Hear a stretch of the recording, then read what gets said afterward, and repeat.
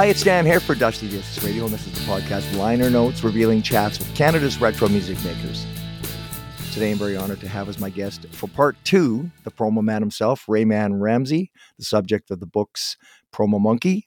He worked for decades as a promo man at Quality Records and RCA BMG Canada out of Vancouver, and has lots to share. We'll get some insights about the Canadian music scene from someone who worked with many of the major recording acts. So thanks for joining me again today, Ray. How are you, my friend? I'm well, and I hope you're the same. I'm doing good. Yeah, it's life is good. We're on the West Coast here. I guess you're on the West Coast as well. This podcast goes across Canada, but we're both in the Vancouver area. Yeah, I'm in the left coast. Yes, there you go. The wet coast, as we call it sometimes. It will be today.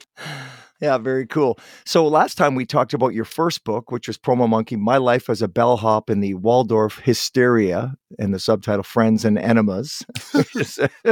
You have a very well-developed sense of humor. I love that. Oh, thank you. Yes. So Promo Monkey, Monkey See, Monkey 2, Personas and Prima Donnas.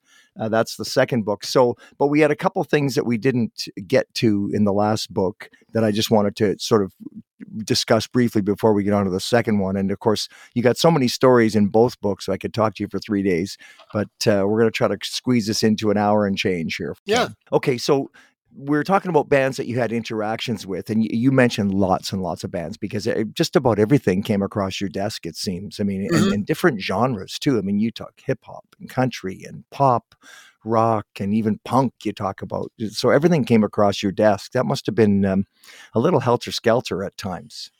Yeah, it was. But the thing about it is you don't get to pick the music you like and just work that. You work whatever the label puts out and to the best of your ability. So it's a good idea if you're blessed with being able to like most forms of music. And I do. Yeah. You know, from Strauss waltzes to Queen of the Ragtime Piano, putting her makeup on with a garden trowel. You know, it's everything. Yeah. And then, not to skip too far ahead, but in your second book, at the end, you talk about the punk scene too, which was a sort of a different animal too. And you spent a whole chapter talking about that and how, I don't know, odd it was, I guess, or the rebellious sort of angst music. Yeah, it was, but it was refreshing at the same time. It was a challenge. And you the Sex Pistols weren't on your label, is that right? No, they weren't. Yeah, okay. I tried to get Joey Shithead and DOA signed to our label, but I wasn't able to secure that, unfortunately. But they were the premier act at the time out of this market. Oh, yeah. Yeah, in Vancouver, they were certainly... Well, interesting. So some of the bands you worked with, you mentioned, of course, Santana and the Eagles. Did you ever have interactions and meet with them or work with them? The Eagles connection came via Poco. Okay. Yeah. One of the guys, I don't have it in front of me right now, but he was in the Eagles and he joined Poco, and he was great. Santana, that was a big challenge for me out here. Thank God for 100.3 to Q. Yeah. Because I had local stations here. They'd have a single off. They say, oh, that guy's more the other station. And the other station would say, oh, no, that's not us. That's the other station. You know, at which point I informed them that they were the reason I wasn't allowed to carry a firearm. Well, yeah, that's interesting because Santana's sort of all over the map. They've been rock and then the light went on and they knew it all along. Okay. Interesting. And then you had some association with the Stampeders. Did you do some? Oh, that was the first major act I ever worked with. Yeah, they were Sweet City Woman and a lot of that stuff. Yeah. I was on the road with them once at the very start in Victoria. Yeah. And of course, they came through Vancouver a couple times, one with Wolfman Jack, and that was an interesting experience to be sure. Was he as crazy as he appeared to be, or was he professionally? When he was in character, yeah. Yeah. A lot of the guys, it's a persona, right? A professional persona.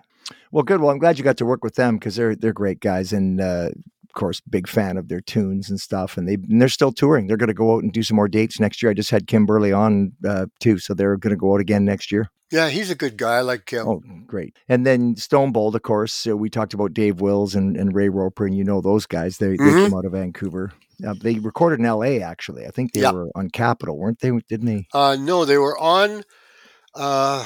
Stretching your brain Parachute. Here. Okay, yeah. And that was a subsidiary? It was a subsidiary of Millennium, I believe. Okay. Yeah. Well, that's one thing, if I can digress just for a second about the record business. So you got these major labels, and then you have all these sort of smaller labels that use the majors as a distribution point. Is that the way that it works? Yeah, pretty much. They all try and, of course, be major on their own, but that was the chain of command back then. Yeah. Well, because you didn't have the distribution network, right? You can start the record company, but if you can't get the product out to the people in the stores, then... okay. I always wondered about that because you have so many, I mean, you would know better than anybody, but the shifting landscape of the record business, I mean, you've got these companies buying up other companies and all the small ones get bought up and they come and go. It's hard to keep track of it all. Well, when I started, I think there was something like 12 different labels. Now I think there's maybe 2 or 3. Right. So it's like a Pac-Man mentality where they gobble up everybody else and just control it. Because Sony has bought the catalogs of lots of, you see that all the time now, that they'll buy a catalog for X amount of dollars. And then they can milk that and exploit that for the decades to come, right? Well, cool. And then you mentioned Thor, the Muscle Rock. I saw Thor back in about 1980, I think, or 81. Yep. When he was out there. Did you sign them or were you just doing promo for him? No, they came from Willie Morrison in Toronto. Okay. But he had a history out here on Channel 8 Wrestling and the live shows. He would do some stuff called Mickle Body Rock. His last name was Mickle. Okay. And he'd do in between pinfalls and knee drops, he would perform that at the shows, and then he'd come on TV and he'd do something like blow up a water bottle or something like that. Oh yeah, yeah, yeah. He did that. Yeah. So I mean, that was his local base. I didn't have anything to do with him until I actually got him on the label. Yeah. Okay. No, very cool. No, I saw him. He would bend the bar in half. He wrecked a couple of mic stands, I think. Oh yeah, that's good. I had some bands who did that. Yeah, there you go. So that was funny. And then Trooper, of course, came out of the West Coast here. And I knew Smitty back in the day and when I was a teenager, actually, and they came out of the West Coast. But they were signed to MCA originally. Yeah. Is that correct? Yes. Later on, however, possibly in the 90s, we had one album. I think Mike Fraser did it at Mushroom. Okay. Interesting. And then so they were on your label for a bit. So yeah. Okay. And they're great people to work with. Oh, yeah. Yeah, well, they retired now. I guess there's a franchise band out there doing Trooper songs, but Smitty and Ray are retired now. Yeah, it's like Doug and the Slugs. Right, there you go. Yeah, I guess I never thought that would happen. I don't know what your thought on that is, but I guess the name becomes something you can sell, so it becomes a franchise in essence. So as long as you have a guy that looks somewhat like Doug. And they always seem to have done theme shows of different kinds. Each one would be different. And so it was an entertainment package. Yeah. The hits came later, but it was something there that, as you said, that can be sold, but it's not the same thing. Yeah, and the funny thing is, like, I know Ted Okus fairly well. I've known him for years, and he's the one guy that could probably pull it off because they just did a big thing at the P&E with the Vancouver Symphony and stuff too, and they pulled it off, and they've got the original members. But there's some disconnect there that I just can't get real comfortable with when you got a band like Trooper, who there's not a single original member in the band, but they're touring as Trooper, and it just seems a bit. I don't know. I just never thought that bands would become franchises, I guess, is the way. Yeah, well, I'd call that covering the troops. Well, and they're still getting some decent dollars, and I don't know what the concert goers experience is. You got good singers and stuff, but it's a cover band at this point, like Foreigner. Even I saw Foreigner years ago, and Mick Jones, I guess it is, the guitar player was playing a few tunes, and then he's gone now too. So there's no original members. Yeah. I don't know. It's all Greek to me. Yeah, there you go. And then what was your experience with Tragically Hip? You mentioned them a couple times. They started, they had an EP on RCA, and we'd heard quite a bit about them before seeing them. On their first tour, they came across Canada, and the clubs and venues that were playing were used to like cover bands or metal bands. And the Hip were more ethereal than cerebral. Oh, sorry, more cerebral than visceral. I beg your pardon. No. And that wasn't what they were looking for. So they would throw stuff at the band and scream and holler, and they would get fired off of gigs. Oh, and people just weren't in the right frame of mind for that. But that, as you know, history proved that to be incorrect. When I got them, they were just doing little clubs. They were doing a little club out in Coquitlam, and I was driving them around from place to place, having good conversations. But they were all good guys, good to deal with. And then next thing you know, they're on MCA. And I thought, well, thanks for nothing. Yeah. I worked very, very hard for them, as I'm sure most of the staff did. But, you know, I still have that where my relationship with them was good, and I'm happy with that. Yeah. And were you friends with Gord Downey? Yeah, we were quite friendly. Yeah. Yeah. Okay. Well, just because you talk a few times through your book about your cancer situation, and of course he had a similar situation, which eventually took his life prematurely. Yeah. And we're both supportive of the natives. Yeah. Yeah. There you go. Okay. Well, very cool. So you never did get to sign them to your label, but you were happy with their success, I presume. Yeah. Well, The funny thing is, the Fox or Sea Fox at that time were playing a track, and they were done with it. And I went in and I says, okay, what are we going to do for the next track? This is what they're calling it. And the lady said, I think we're done with the Hip. Oh, oops, careful what you say. Yeah. That's your future house band. Yeah, that's right. That'll come back to bite you, because they cranked out a lot of good tunes. Well, I was at SFU in the late '80s, and we had a radio show on the SFU radio station, and the Tragically Hip was quite big in the college and university circuit, because they were that kind of band, and we used to play their songs then. That's when I first heard of them, because they said, "Oh, check this band out, Tragically Hip." Right? And then tell me the story about Steel River. That was a bit of a train wreck, and you had mentioned it when we had lunch. I think you mentioned it, and how you got some blowback for your recollection. Yeah, well, I worked with Greg Hamilton's Tuesday label, which Steel River was on, and probably their biggest success. And I'd worked with them at the Cloverdale rock show out there as a special event. And, drive them in from Vancouver to Cloverdale and watch the show. And you could tell they were more partial to being in Toronto than they were in Cloverdale. They weren't shy about that. And neither were they shy about stating their opinion, which they had a right to, about music and how records should be sold. So, that's fine. But later on, when the book came out, this person got in touch with me and says, "You're a liar. I talked to the band and they don't even know you." And I thought, well, to each their own. I still have the scars. I don't know about you.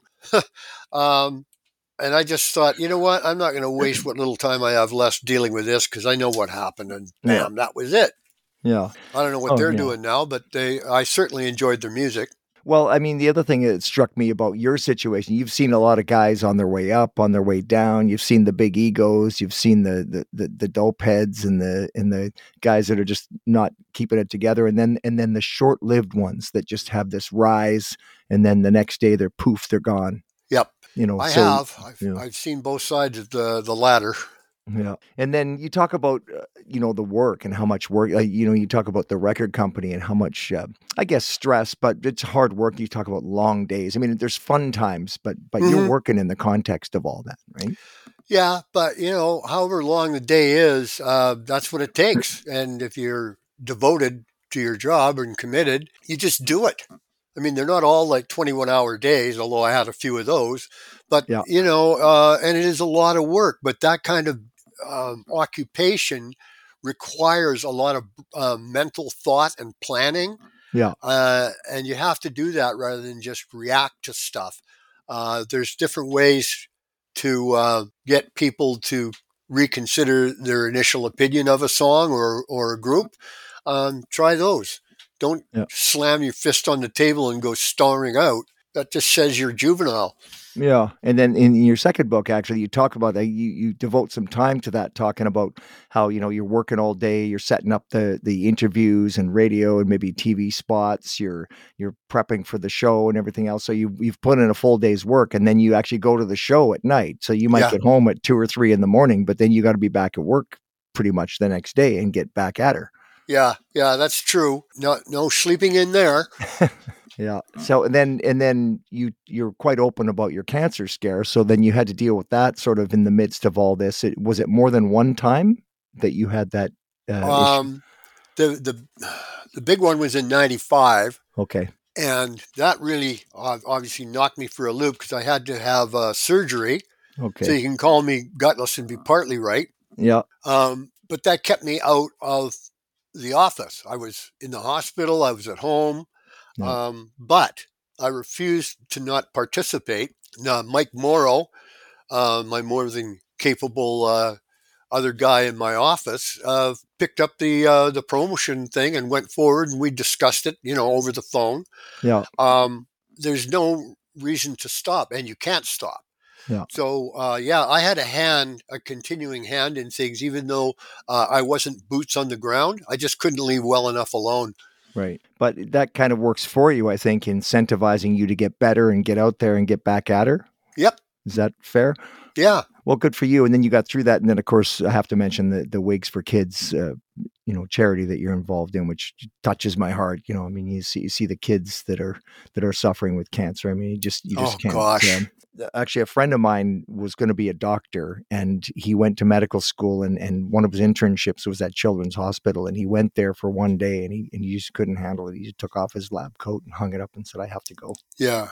It was too heartbreaking. It would break your heart. Oh, it was just, yeah. And he became a dentist. He just said I couldn't, but he just said I couldn't do it. It was just too hard. And I bless the people who work there, because that's a special, adults, we can, okay, if your time's up, your time's up, kind of be philosophical about it. But the kids, that's a whole different ball game. So yeah, for sure. They're the future. Yeah. So I appreciate what you're doing there as well. So, sorry, I'm sort of bouncing all over the place here, but things that struck me when I was reading through your books, Prairie Oyster, like you have really high praise for them. Russell DeCarl, I guess is how you pronounce his name. And that you were inducted into the BCCMA Hall of Fame, I guess. But they had a real rise. They were real big for a while, and then they seemed to disappear. What's the deal with that? They were on Stony Plain originally, which we distributed. Okay. And then they signed on to RCA Canada, and then RCA US, RCA Nashville picked them up, and that's huge. But that relationship didn't last as long as it might have. They went back to RCA Canada, and eventually the band stopped performing. Russell's always been on the road. They're all good people. I've always gotten on very well with Russell. So, yeah, I got high praise for people who know how to say thank you. Well, there you go. We talked about the different egos, different situations and stuff. And then I noticed through your book, you have, you're pretty open about people you liked and people you didn't so much. And that's all part and parcel of it, right? Because but you gave them especially high praise. So I just wanted to ask you about that. Yeah. Well, they were, I was right in there with them. I was pushing in hard as I could. Got them on, Pop Adult Radio at one point, I think. Yeah, I did. Yeah. So crossover, because they were technically a country band. Is that right? Absolutely. Yeah. Okay. That was their comfort zone. And if you broke out of that, then you had a chance of getting on Pop Adult Radio. Well, because that brings up another thing. Like I often talk to artists, and then, they get categorized by the record companies, right? You got Canadiana, you've got folk, you got, there's a whole bunch of different categories. Like, how did you sort that out, especially from a marketing perspective? I tried to stay away from it. Did you? Yep. Music's music. And you may say, well, that's pretty smarmy of you, and that's easy for you to say, but actually that's what it is. So if you're at a adult contemporary pop adult radio station and you're going, oh, that's Prairie Oyster, they're country, go away. Play the record. It's that simple. And do what your ears tell you at that point. Yeah. Because it might be something that would work for your station. I mean, I've gone through that for years with radio, who actually did listen and learned. Yeah. But it's the pigeonholes are too convenient. Yeah. That's why I like AAA radio, which is adult album alternative, and it's American format, right, made up of a conglomerate of radio stations of those three formats. But if you're good enough or smart enough to get on that chain, you can probably, and it has proved itself, break from the AAA over to pop adult and onward. Yeah. I've seen it happen. Some country artists who became then big on country radio itself with that help, they were great. They succeeded. They were successful, and they were successful for the country stations that turned them down the first time.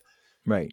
Well, so the anomaly to that, is someone like Shania. I mean, they would put out 3 versions of a song, right? They had the country one with the fiddles and everything. Then they have a rock one and then a dance one. They do a dance mix or something. So they kind of played into that. And just said, okay, fine. And that worked well for them. I mean, that's part of the reason why she was one of the biggest selling artists in the 90s, I think. Yeah, that's true. But then, so you talk about the radio. That's the other thing that struck me about reading your books is the crazy radio promotions and the on-air personalities and dealing with the program directors. Like, you got to go down to the radio station and talk to the program directors and kind of see what they're feeling and kind of persuade them, okay, this might work for you. How was that process? It was fine. I got along with just about everyone I can think of. But my thing is, if that's the medium that you're going through to get your record started, it's a good thing to know the medium. Just don't go in and assume, like a lot of people do, I got a record, they'll play it. No, right. They don't have to play records. Yeah.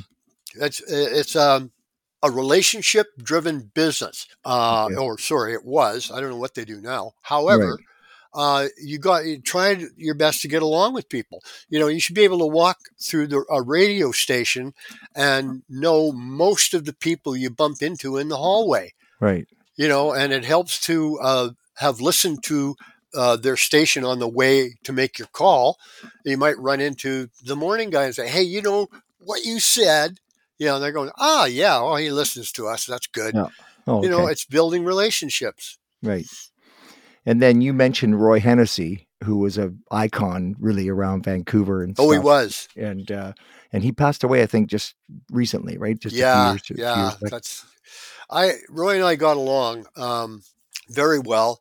He was very patient because he was at LG when I got into promotion, and I feel sorry for a lot of the stuff he had to listen to me say because I was feeling my way through it.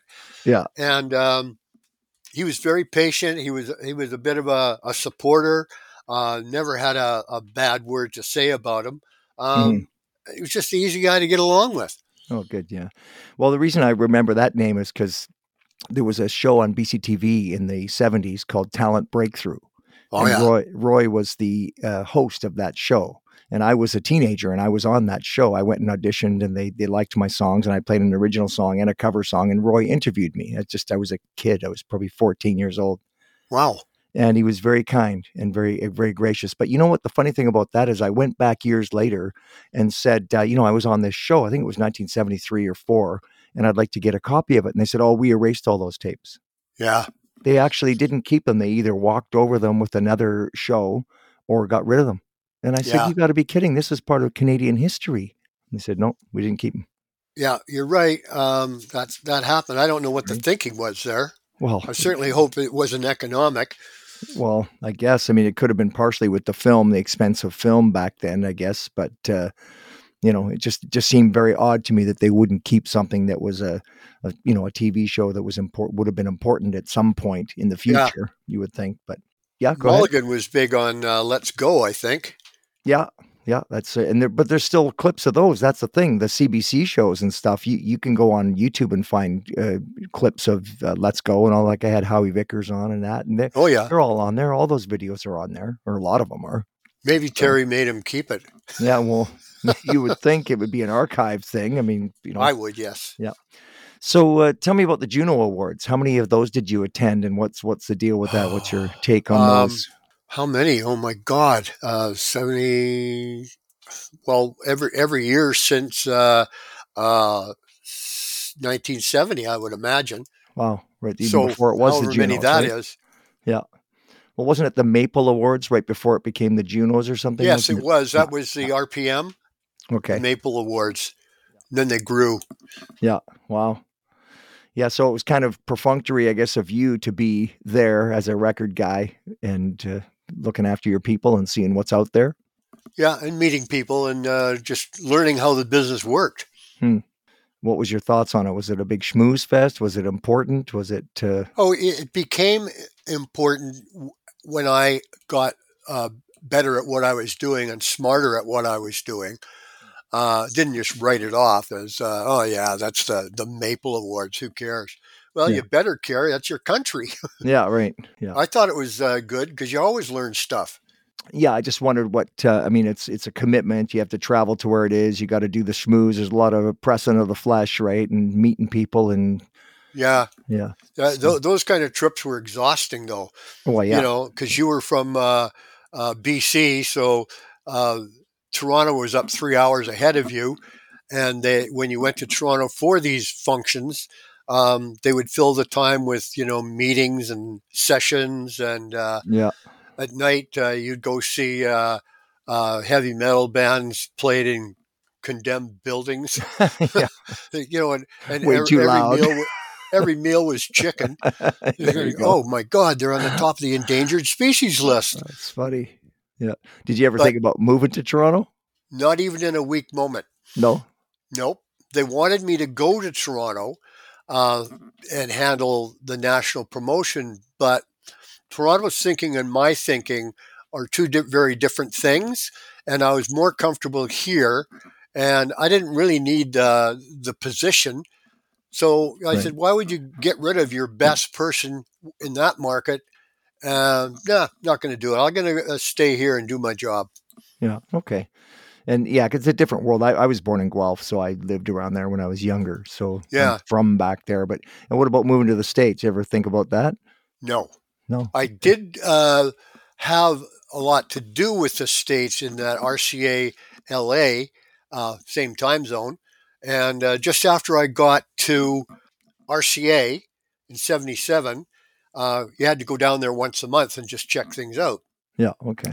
And you would get to see the people that create the hits and stuff like that. I mean, it's all good, but it was something that was a field leveling experience because you could see how they thought and how we think. Okay. We don't all do things the same way. There's one RCA guy, unfortunately, somehow got caught up in a payola thing. Yeah. And went to jail. Oh, and wow. I knew the guy, and I thought, what fresh hell is this? Because usually that kind of thing, that's why they had independent promotion people. Which was one step removed from payola, right? Oh, yeah. Quite an arm's length. Yeah. So the label wouldn't have that to deal with directly. But, that never happened in Canada that I can understand because it wasn't worth it. Yeah. Well, the CanCon helped, I guess, to a certain extent, promoting Canadian acts if they were. Yeah, it did, but there was a big misunderstanding in the States about that. Okay. You would go and say, well, Tragically Hip here, it's got all this number, all these stations. And they'd say, yeah, but you have to play that. Okay. No, we don't. Yeah. Radio doesn't have to play any particular record. They're selling advertising. They're not selling records. Yeah. That's just part of their landscape. But, that attitude probably sunk a few ships. Okay, I see. Yeah, I never thought of that. So you're saying that we, even though we had CanCon requirements, we still picked the best music. Yeah. And the stuff that we thought would sell the best. Mm-hmm. So it was a leg up, but it wasn't a handout in the sense of giving crappy music airplay that they wouldn't otherwise get. Is that fair? Well, I'd say yes. Interesting. So so you liked it on the West Coast and you stayed here. So now your second book, Monkey See, Monkey 2, is a bit of a different format. The first one you did alphabetically, which is kind of cool, and the second one is you were obviously taking notes for a lot of years, and you put the dates on them. I think it's 2015 to 2018 or something. You're writing these little sort of vignettes or these little anecdotal stories about things that you remembered, and then that's what became the book. Well, one book, there are two different writing styles. One's a lot of fingernail or snapshot comments, and the other one is me getting long in the tooth and carrying it on and fleshing out the story, giving it more balance and more meaning. Yeah. Okay. No, it's good. Yeah. And so you said that you wrote the second one first and the first one second. Is that right? The first one was I wrote first. I put the second one out first. Oh, I see. Okay. The first one was written, but it wasn't put out yet. Okay. But I took a page out of Monty Python's book and put out number 2. Pardon me, let me rephrase that. Yeah. The second book. Yeah. I don't need any critics out there. That way, because it was funny. Because people say, "Oh, I got number 2. Where's the first book? Right here. Ka-ching." See, I was confused by that. There you go. So thanks for straightening that out. Yeah, because Monty Python would do all kinds of different stuff, and I had the pleasure to have worked with them. There you go. So you do the sequel first, and then you do the original. Yeah, okay, perfect. Well, the one thing that I noticed right away in there is you're quite a gifted sketch artist. I mean, which is something I admire because I have minus negative talent in that respect. Well, thank you. As long as I can remember, I've always been drawing something. In fact, I was just going through one of my art books this morning and saying, "Oh yeah, okay, well that developed to that." It's kind of like writing a song or writing a story. You just get better if you stay with it. But one thing I learned, whether it's writing a song or a story or almost anything, is don't force yourself. Don't do that, because it's liable to come out flatter than a pancake. Because the creative drive isn't there. You didn't let it just come out on its own.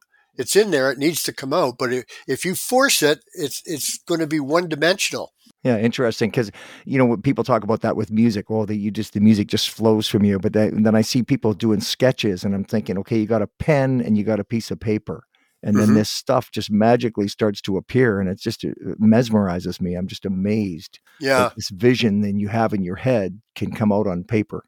Yeah, I think I got my whatever talent that is from my mother, because it was her who left me in a cardboard box marked "Free Kittens, 50 cents" on my grandparents' doorstep when I was 2, and I never saw her again. Oh, wow. So I had to, that was part of making me what I am, because I had to contend with that and grow with that. So I think that's her making up for lost time. So how old were you when you knew that had happened? Well, about 5. Oh, really? So you knew early. But everything was a secret in our family. So it took me 55 years to reconnect to my estranged family. Wow. And some of them turned out to be musicians, players, etc. But I was missing another brother, and 65 years later, I got him. Oh, okay. Well, nice. And that worked out well for you? You happy about that? We all get along well. Good. We all understand that what happened was just a big, awful mess. Yeah. And we're adults, so we just get along. We're fine. I guess after reflecting back, it is what it is, and you ain't going to change it. So you probably, philosophically just go, hey, it is what it is. Yeah, you got to get over the part, well, oh, poor me, I got left. Right. Because grow up. That's the way it is. Be something. The other interesting thing about you is you're sort of a natural comedian. You always got a good joke, or you're quite jovial about things. I guess that would have helped you in your business, but it seems like a natural sort of bent. I guess I developed it over the years, realizing that people paid attention when you made them laugh. Yeah, right. Yeah. So I guess I just kept going and developing that. And thank you very much. I appreciate that. Well, that's good. It served you well. And then one of your stories is about the Crash Test Dummies promo where you had a chicken headgear on. Is that right? You went down to Oh, the yeah, radio yeah. station. It's funny you should mention that because as we're still moving into this our new digs, Yeah. I came across my Crash Test Dummies wristwatch Oh, and the little hand puppet that Lynn made for me, which was the worm. yeah. And yeah, we went on that little expedition, and it was something I wouldn't normally do. I did do something like that for odds, Yeah. but not a lot of that. That just becomes visual wallpaper after a while. Right. Yeah. Well, I had Brad on the podcast actually talk to him. He lives in New York now. Oh, And yeah. he's still putting out songs and writing and stuff. So yeah, they were kind of an odd band. I was thinking of how you promote that. Because they're sort of different, which helps you, but then they're kind of odd in a way. Yeah. With the baritone voice and stuff. It was But they were an enjoyable act for me because it was like from the ground up, and you just go. Yeah. Just do the best you can with it, because I had a lot of people say no. Hmm. And turned out that they had one of the biggest hit singles and best-selling albums in the country. Yep. Don't shrug your shoulders and walk out saying, well, they're never going to play it. Try and think of a way to get their attention focused. Well, and Superman was a big song, right? I mean, that was, yeah. That lent itself to a lot of promotion abilities. So, but I was curious if you go into a radio station and do that shtick. I mean, you're impressing the radio people, but it's all audio, so people can't see what you're doing. But I guess you're having fun, and that translates onto the radio, and then it gets your song played. Yeah, like with the Crash Test Dummies, I went and bought styrofoam cups of dew worms and put the CD in the middle of them, and See, there's your sense of humor. Took it to the radio station and gave it to him. I said, well, here's the new single. They said, where? I said, dig around. It's in there. Oh, that's perfect. That's great. I did another one once. I can't remember what it was. Oh, yeah, it was Romeo's Daughter. Their song was Crying in the Backseat. So I did the same thing with the Dummies, except I put a styrofoam tub of chopped onions in with the single. When they opened it, there were tears everywhere. They're trying to grab a chair and throw it through a window to get fresh air. That's funny. It's a lot of fun. Yeah. Yeah. So were they happy about that, or were they mad at you? Well, no, it was too fun. Too much fun. Yeah, there you go. That's funny. So another thing you do in your book, in your second book, is that you do a fairly extended chapter on the remembrances of people that friends and colleagues that you worked with that are gone now. And you speak quite glowingly of some of them. Yeah. Stuff. So, I mean, every year we get older, I often say every year we get older, there's a longer list of people that we used to know, that used to be around, that were colleagues or friends or whatever. And that list is quite long when you get to your age or even my age. So mention that, who were the people that you really admired that passed on? Well, a lot of them were my workmates. Yeah. And I wanted to say something because there was a vacuum of reaction from a lot of people, other people in the company where, well, he's gone, next. But I didn't want to say that because I knew some people had problems and they had great successes overcoming things just by using their creative ability. And I just wanted to say their names, and because I did respect them. Yeah. Okay. Well, I appreciated that. Nothing wrong with that. No, I appreciate that. I mean, in the context of really a funny book and a book where you're making lots of jokes and talking about your experiences and stuff, you did put that in there, and it seemed like it was an important thing to do. And I did appreciate it because you're right. These people, they come and go, and especially in the context of business, it's like next, he's not around. He can't do his job. Who's next? Yeah. And well, on the other hand, like there's a bit in there about Russell Marr, who was the owner of Heart and Soul Records. I may have reiterated this before, so stop me if I'm repeating myself. Go ahead. But that's his store was how we used to go get our music. We had the radio, and that was fine, but we also liked a lot of soul and R&B, which radio didn't play a lot of. Vancouver was more than most provinces, but we'd go down to Russell's store and we'd say, what's new? He'd put on a record one after another. Oh, give me that, and that's wow. Yeah. Russell's in-store radio show is how we bought records. Oh, very cool. And then the other thing that struck me, like your book is just riddled with all basically the biggest names in music. And you mention a bunch of them, and you mentioned Roger Whittaker, which is funny because that was my parents' sort of music, and he was the great whistler. Our keyboard player in our band, Andy, he whistles all the time. So we call him Roger Whittaker of the band. Well, Roger was a lot of fun. He was an older style entertainer. Yeah. But, he was fun to work with, and I enjoyed his humor. Yeah. And I remember he used to call me up sometimes just to say hi. And I'm just at the airport changing planes, and I just had pins put here and there. And I said, holy smokes, Roger, you must sound like a version of Tubular Bells when you go through security. And he thought that was pretty funny, and we just got along very nicely. But he comes across as a more sort of normal guy. He wasn't an egomaniac or any one of those guys, right? Just a regular guy that happened to sing and play guitar and whistle.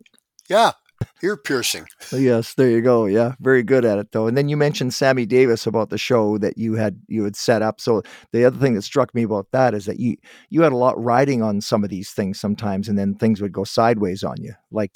Ticket sales weren't what they envisioned it to be.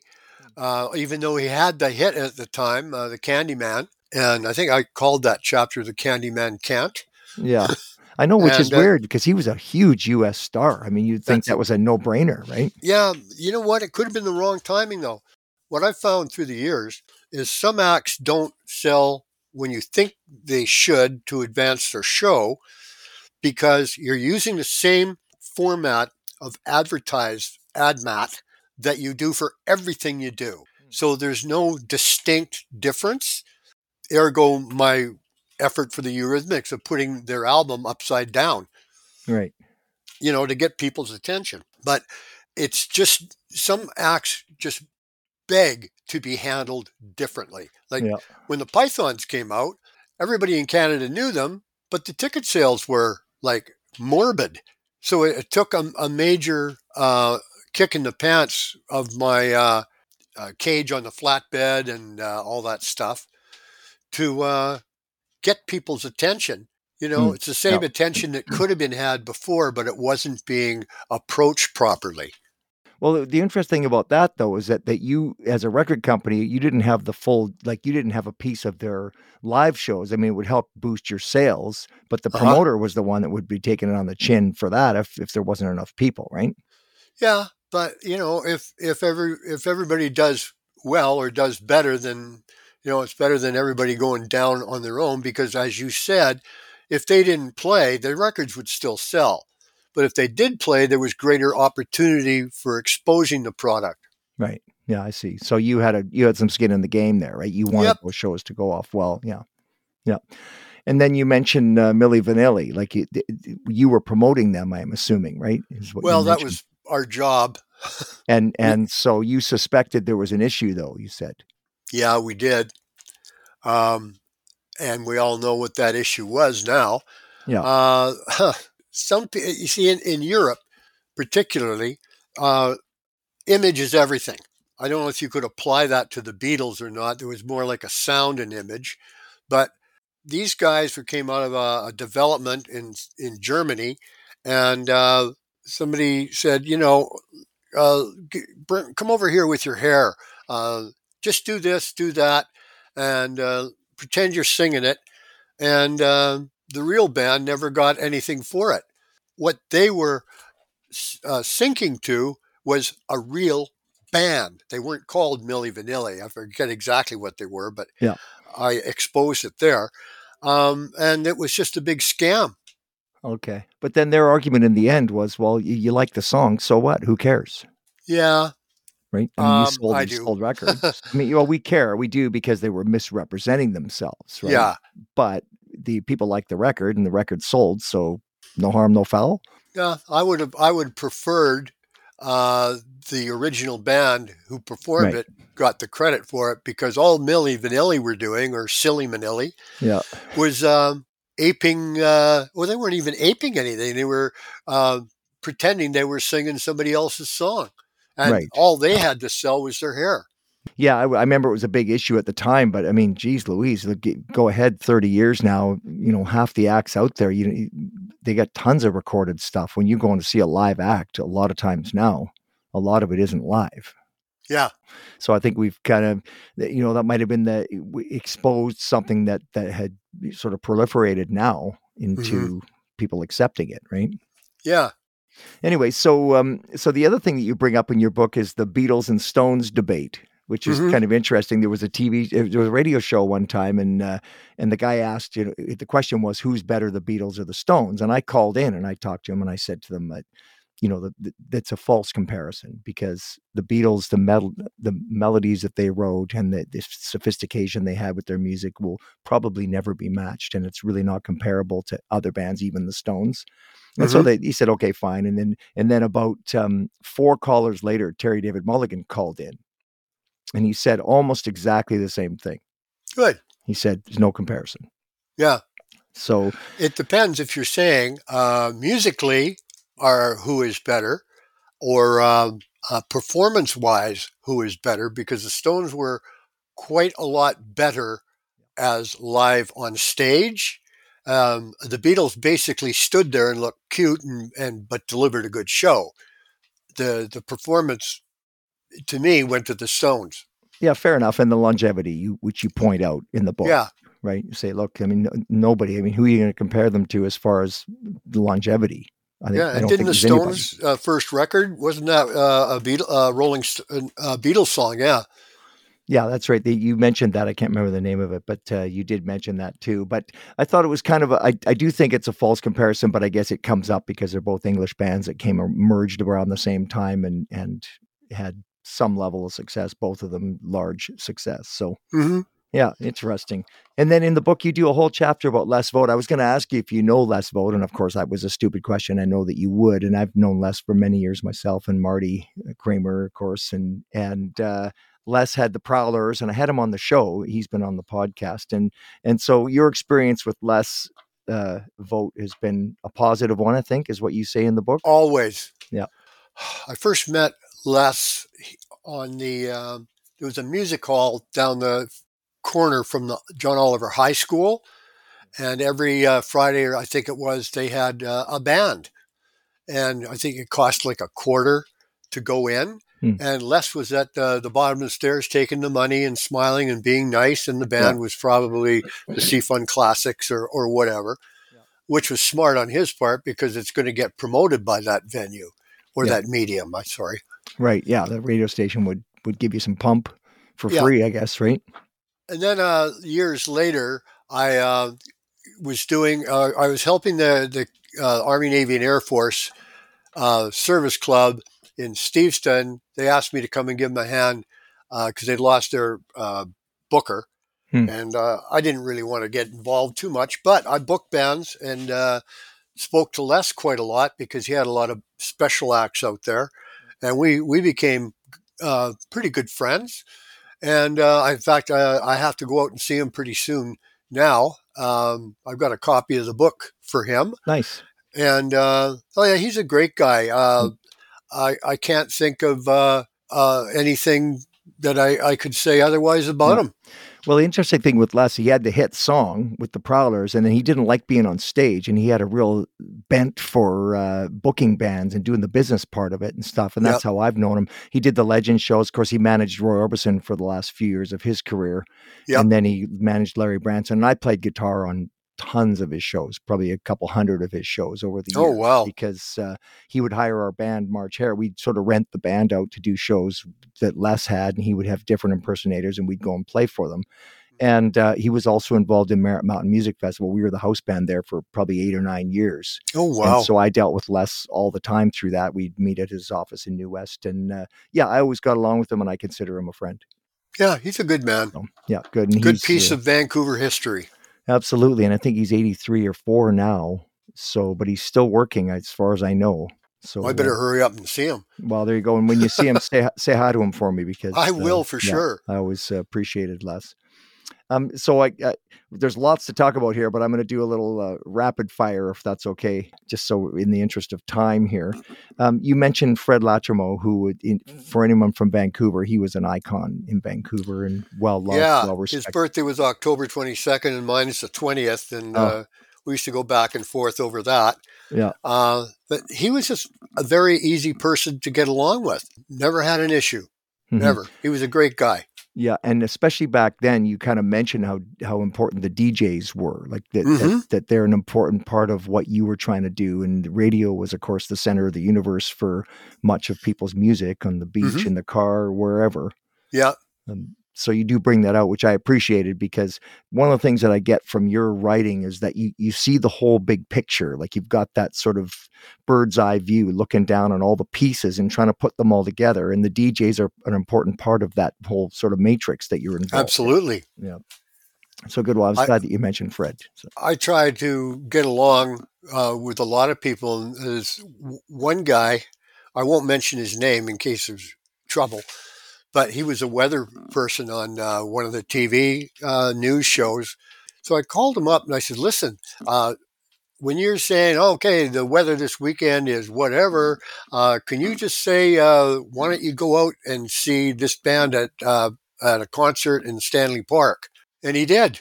Oh, wow. Nice. And I didn't want to push that too many times, but I thought that's pretty good. Yeah, sure. Nothing wrong with that. And then you give a tip of the hat to the black artists like Johnny Jenkins and Otis Redding and Sam Cooke and stuff, which I thought was also a great thing. Because in the music business, I mean, I guess they had their issues in the southern states with the black-white stuff. But in Canada, we had very little of that I ever experienced. Yeah. And we loved all those guys and loved their music. And it was just all positive from my perspective. Well, I actually wrote a song called Too Little Too Late. That's not the Puff Piece song. This was about the black entertainers.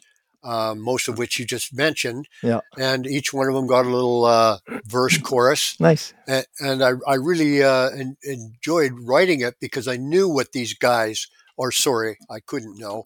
I imagined what these guys had to go through culturally. Yeah. And two of my own brothers are that. They're brothers. And our family are like the UN. Yeah. But I always tried to be fair. I don't remember one guy that I had a huge issue with, although P. Diddy wasn't one of my favorites, that's for sure. Yeah. Yeah, you mentioned that in your first book, I think. Yeah. Yeah. That's but again, you're dealing with ego there and a sort of an inflated sense of self, I think, is what you're pointing out. So were you ever starstruck at any point? Like you've met lots and lots of people. Did you ever feel like you were in the presence of greatness? Like who really sort of set you on your toes? Well, Dolly Parton. Yeah. From the first time I met her, it was like, oh my God, she was like so real, so genuine. Yeah. I was a fan without hearing her sing. Smart, talented, self-confident, normal kind of person, right? Genuine. A real person. And I look forward to working with her every single time. Sometimes Kenny would be on the same show. Yeah. Kenny Rogers. No, she's one of my all-time favorites. Well, the thing about Dolly, like, you know, some people complain about artists who make it. There's a lot of artists who made it big who aren't really that talented, or they have a lot of sort of fluff and more sizzle than steak, let's say. Yep. And someone like Dolly, I mean, you know, like when she tells a story about 9 to 5, they asked her to be on the movie and she said, well, I'm not really an actress, but I'll do it as long as I can write the theme song for the movie. So they said, okay, there you go. You know, I mean, like what a talented, smart, you know, person who just made a life for herself and is really impressive. So I give you kudos for that one for sure. Well, she's unique. I go just for fun. I go through these radio station surveys and rate these songs. Yeah. And a lot of that is country radio. But I'll go through it, and my biggest disappointment is the female songs are almost sound cookie cutter. The voices almost sound the same. The production on the record sounds the same, and I'm not down on female artists. My comment about that is who put them in that context, and why did that person allow them to do that? Well, you want to get a record, you just listen to what this guy says and do what he says, and yeah, your record might get on the radio, but it's not probably going to be there for long. Yeah. And they don't get the opportunity to be like Dolly or Emmylou or so many other people I could mention, which are like intelligent and real and honest writers, performers. Well, you make a good point, because as you well know, there's a whole industry in Nashville that you've got your Nashville writers, you got the producers, and they want to get stuff that sounds like stuff that's already out, so you can sort of be at that level. But then your point is a good one, that you end up sounding very cookie cutter. Yeah. It's good and the production's good and it's good, but it's very similar to, the other 10 that are good. So, yeah. So you, did you ever meet Elton John? Yes, I met Elton John. Yeah. I met Reg. He was on MCA at that time. The reason I met him was we had the soundtrack to the movie Friends, and he had a number of tunes on him. One of them was a big hit at that particular time. Yeah. And he was in town to play the Coliseum, and this little guy came in all flash and glam and all that stuff. Yeah. And he went around, oh, very nice to meet you. And I thought, is this the guy that's going to blow the lid off the Coliseum tonight? Yes, it was, because he's a different guy when he gets on stage. I mean, he was very pleasant and everything. I got nothing bad to say about him. Yeah. He's written, so Skyline Pigeon to me is one of the best songs ever written. Yeah, well, he's fantastic. I mean, that was a B-side. Yeah, crazy. Well, he's just one of those natural talents that is just a 1 in a million guy, right? Yeah. Well, I'm naturally nosy, so that's how I found out what it was a B-side. Yeah, there you go. So you never met Elvis yourself, but... no, he died the day RCA hired me. There you go. That was a very same... Yeah, that was August 16th, 1977, correct? Yeah, and I thought, wow, we're off to a good start here. Gee, yeah.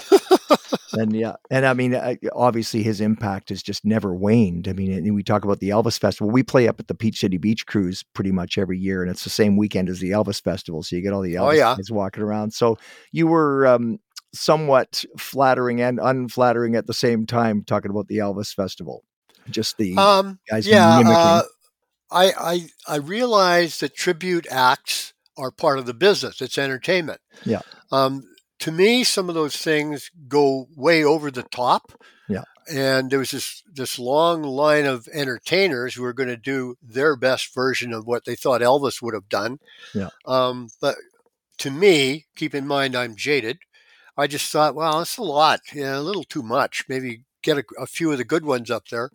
But I couldn't write it without having some humor in it. Yeah. So I put that because a lot of stuff I write has that. Yeah, no, and you make a fair point. I mean, some of them are caricatures of what Elvis would have been. And it's kind of like, do I really need to see this? Maybe, but maybe not. Well, I went to an Elvis convention in Vegas. And it was creepy. Every time you turned around, there was the cadaver standing behind you. There's Elvis as ever. Elvi. Yeah. So. And I met the guy who called himself Colonel Parker.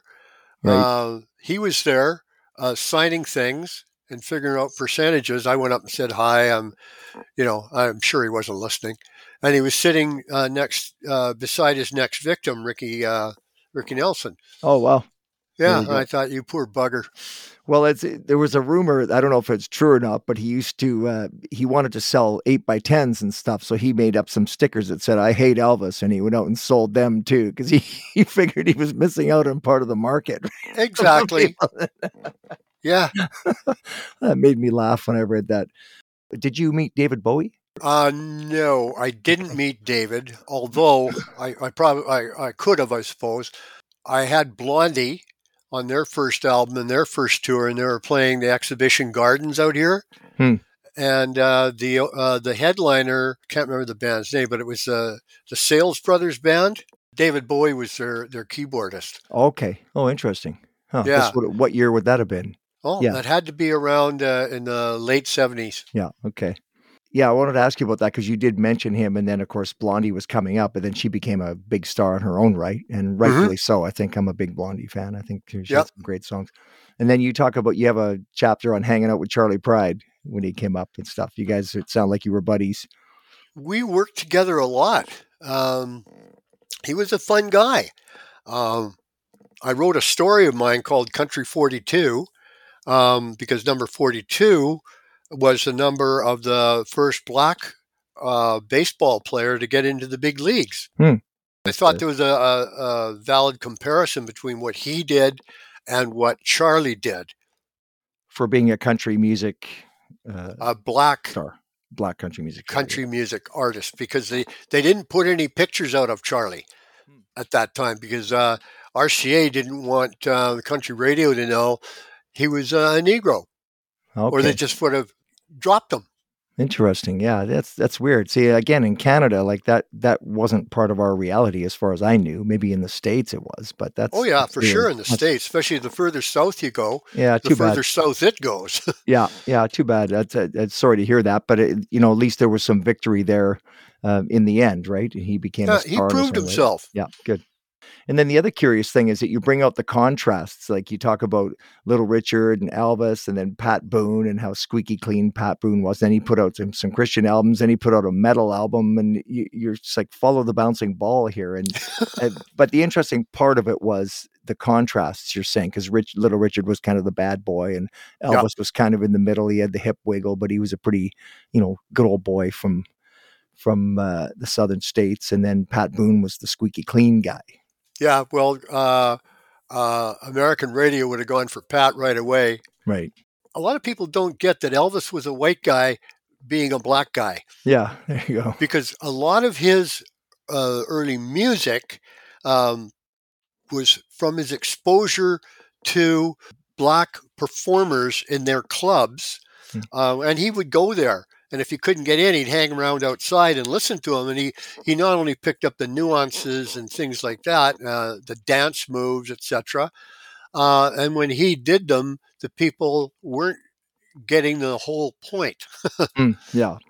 But then you talk about the contrast, and I guess from a marketing perspective, now Little Richard, he punched through all that. He fought through that. Same with James Brown. I read James Brown's book too, and he, despite his own personal foibles, of which there were many, he fought through it as well and became mainstream guys, which was a good thing, because that's a good example of music being a vehicle whereby you can sort of make some cultural change too.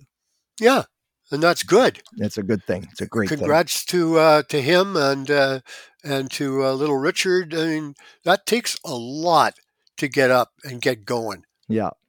But then you bring in Chuck Berry, who was in and out of jail and created his own problems. So did you work with Chuck Berry? Did you do shows? I've never worked with Chuck. Okay. I have a video of him performing at a car lot in Ladner.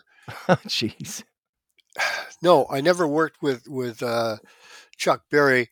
I respect what he had to go through, but he could be his own worst enemy too. Well, no doubt. And being a black performer, the establishment weren't fond of him, as may be attested to the time he got arrested and charged with transporting a white female across the border, which, I can't say fair enough, because the white female was an Apache. Oh, you mentioned that in there as well as and she, for the purposes of prostitution, I think. So what were you really after there? Throwing another black guy in jail? Well, maybe, I guess he got busted for drugs and gun crime. I think him and James Brown was just disaster too. So these guys were living that disastrous lifestyle, I think, too.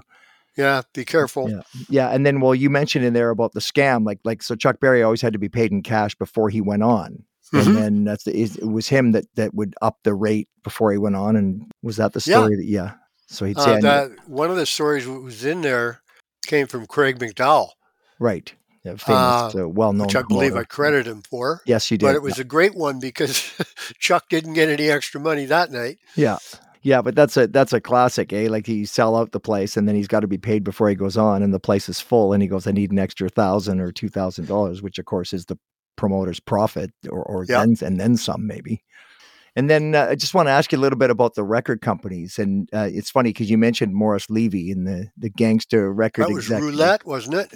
I believe so, but because I read Tommy James' book, right? And Tommy James was signed to that. And he was one of the guys from that was Morris Levy was the guy that he was signed to. But he said in that book, and he's a white guy. You mentioned about the black guys who, like Sam and Dave, didn't get paid, but Tommy James said he never got paid either. He said that Morris Levy was a gangster, and he would basically just treat him nice and let him make his money on the road and stuff, but just wouldn't pay his royalties, and they were too afraid to ask him. Yeah. So, nice, eh? Yeah. And so and he said that that Morris Levy, like, if he wanted to sign an artist, he would phone the other record companies and tell them not to sign that artist. There was Checker Records too that had some issues.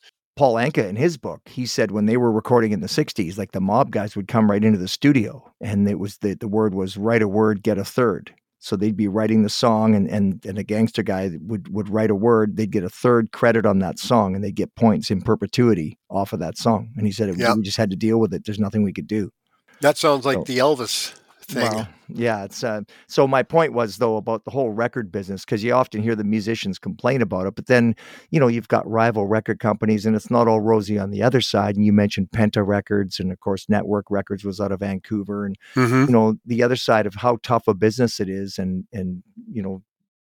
how that side of it. So from your perspective, from the record company side, what were the challenges? And so many record companies came and went. The challenges were the cash flow, for one thing, and where you got your money from to get started. Trying to put out product in a timely and honest manner through the proper channels, like record stores, etc. Getting your acts seen on television or in movies. It was all like the legitimate stuff outlay is right there in front of you, but there was always people around that could muddy the water and take advantage. And of course, that usually has effects in the long run. Mm-hmm.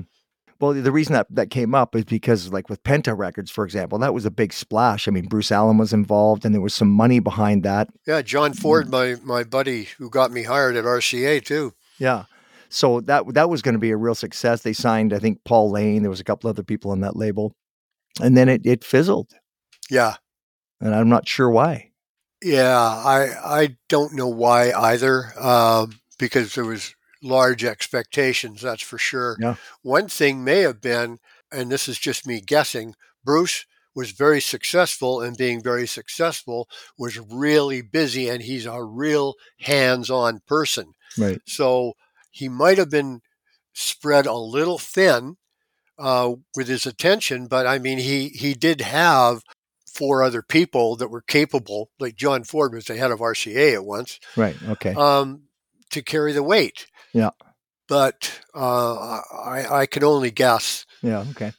The reason I brought that up is just because there's two sides, right? I mean, the record companies are trying to get, keep their cash flow. They're trying to get their sales. They're trying to pay their expenses and trying to make a profit off of that. Mm-hmm. And a lot of them tanked or got absorbed by bigger companies. Mm-hmm. So, well, cool. So looking back on your career and all the things you went through, are you amazed at how fast it went? I mean, the timelines can be fairly short. And then, of course, when you're in it, like I talked to Erica M from Much Music and stuff, and I asked her that, and she said, when you're in it, it's just day after day. You don't even think about it till you stop and look back. Was that your experience? Yep, pretty much. it was a great, great experience, and all things weren't happy incidents, but they served to flavor the taste of the pie.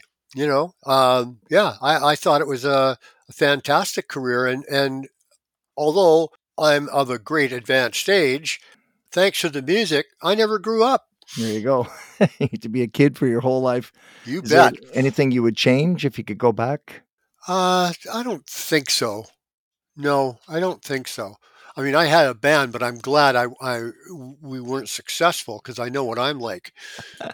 Well, you said you play drums and a bit of guitar and you sing a bit, and of course you sent me a song that you were working on writing and stuff. So you've Yeah. been involved. You tried your hand at the other side there a little bit too. Yeah, Yeah, I good. did, but it wasn't meant to be. But I enjoyed writing and playing. Sure, It was yeah, great fun. yeah. And what's your bucket list? What do you got? What do you got coming up? Are you just gonna relax in your retirement, or are you doing? Well, I'm thinking about doing Promo Monkey 3. Okay. The reason for that is I realize, in spite of my copious notes, that I may have forgotten some people along the way. Yeah. So I'm part of what I'm doing now is going back and seeing if there's anything worth doing that way, or if I'm just going to put it on the internet and people can read it as they like if it's not substantial enough for a book. Right. But if I'm going to do a book deal, it's going to be different. Yeah.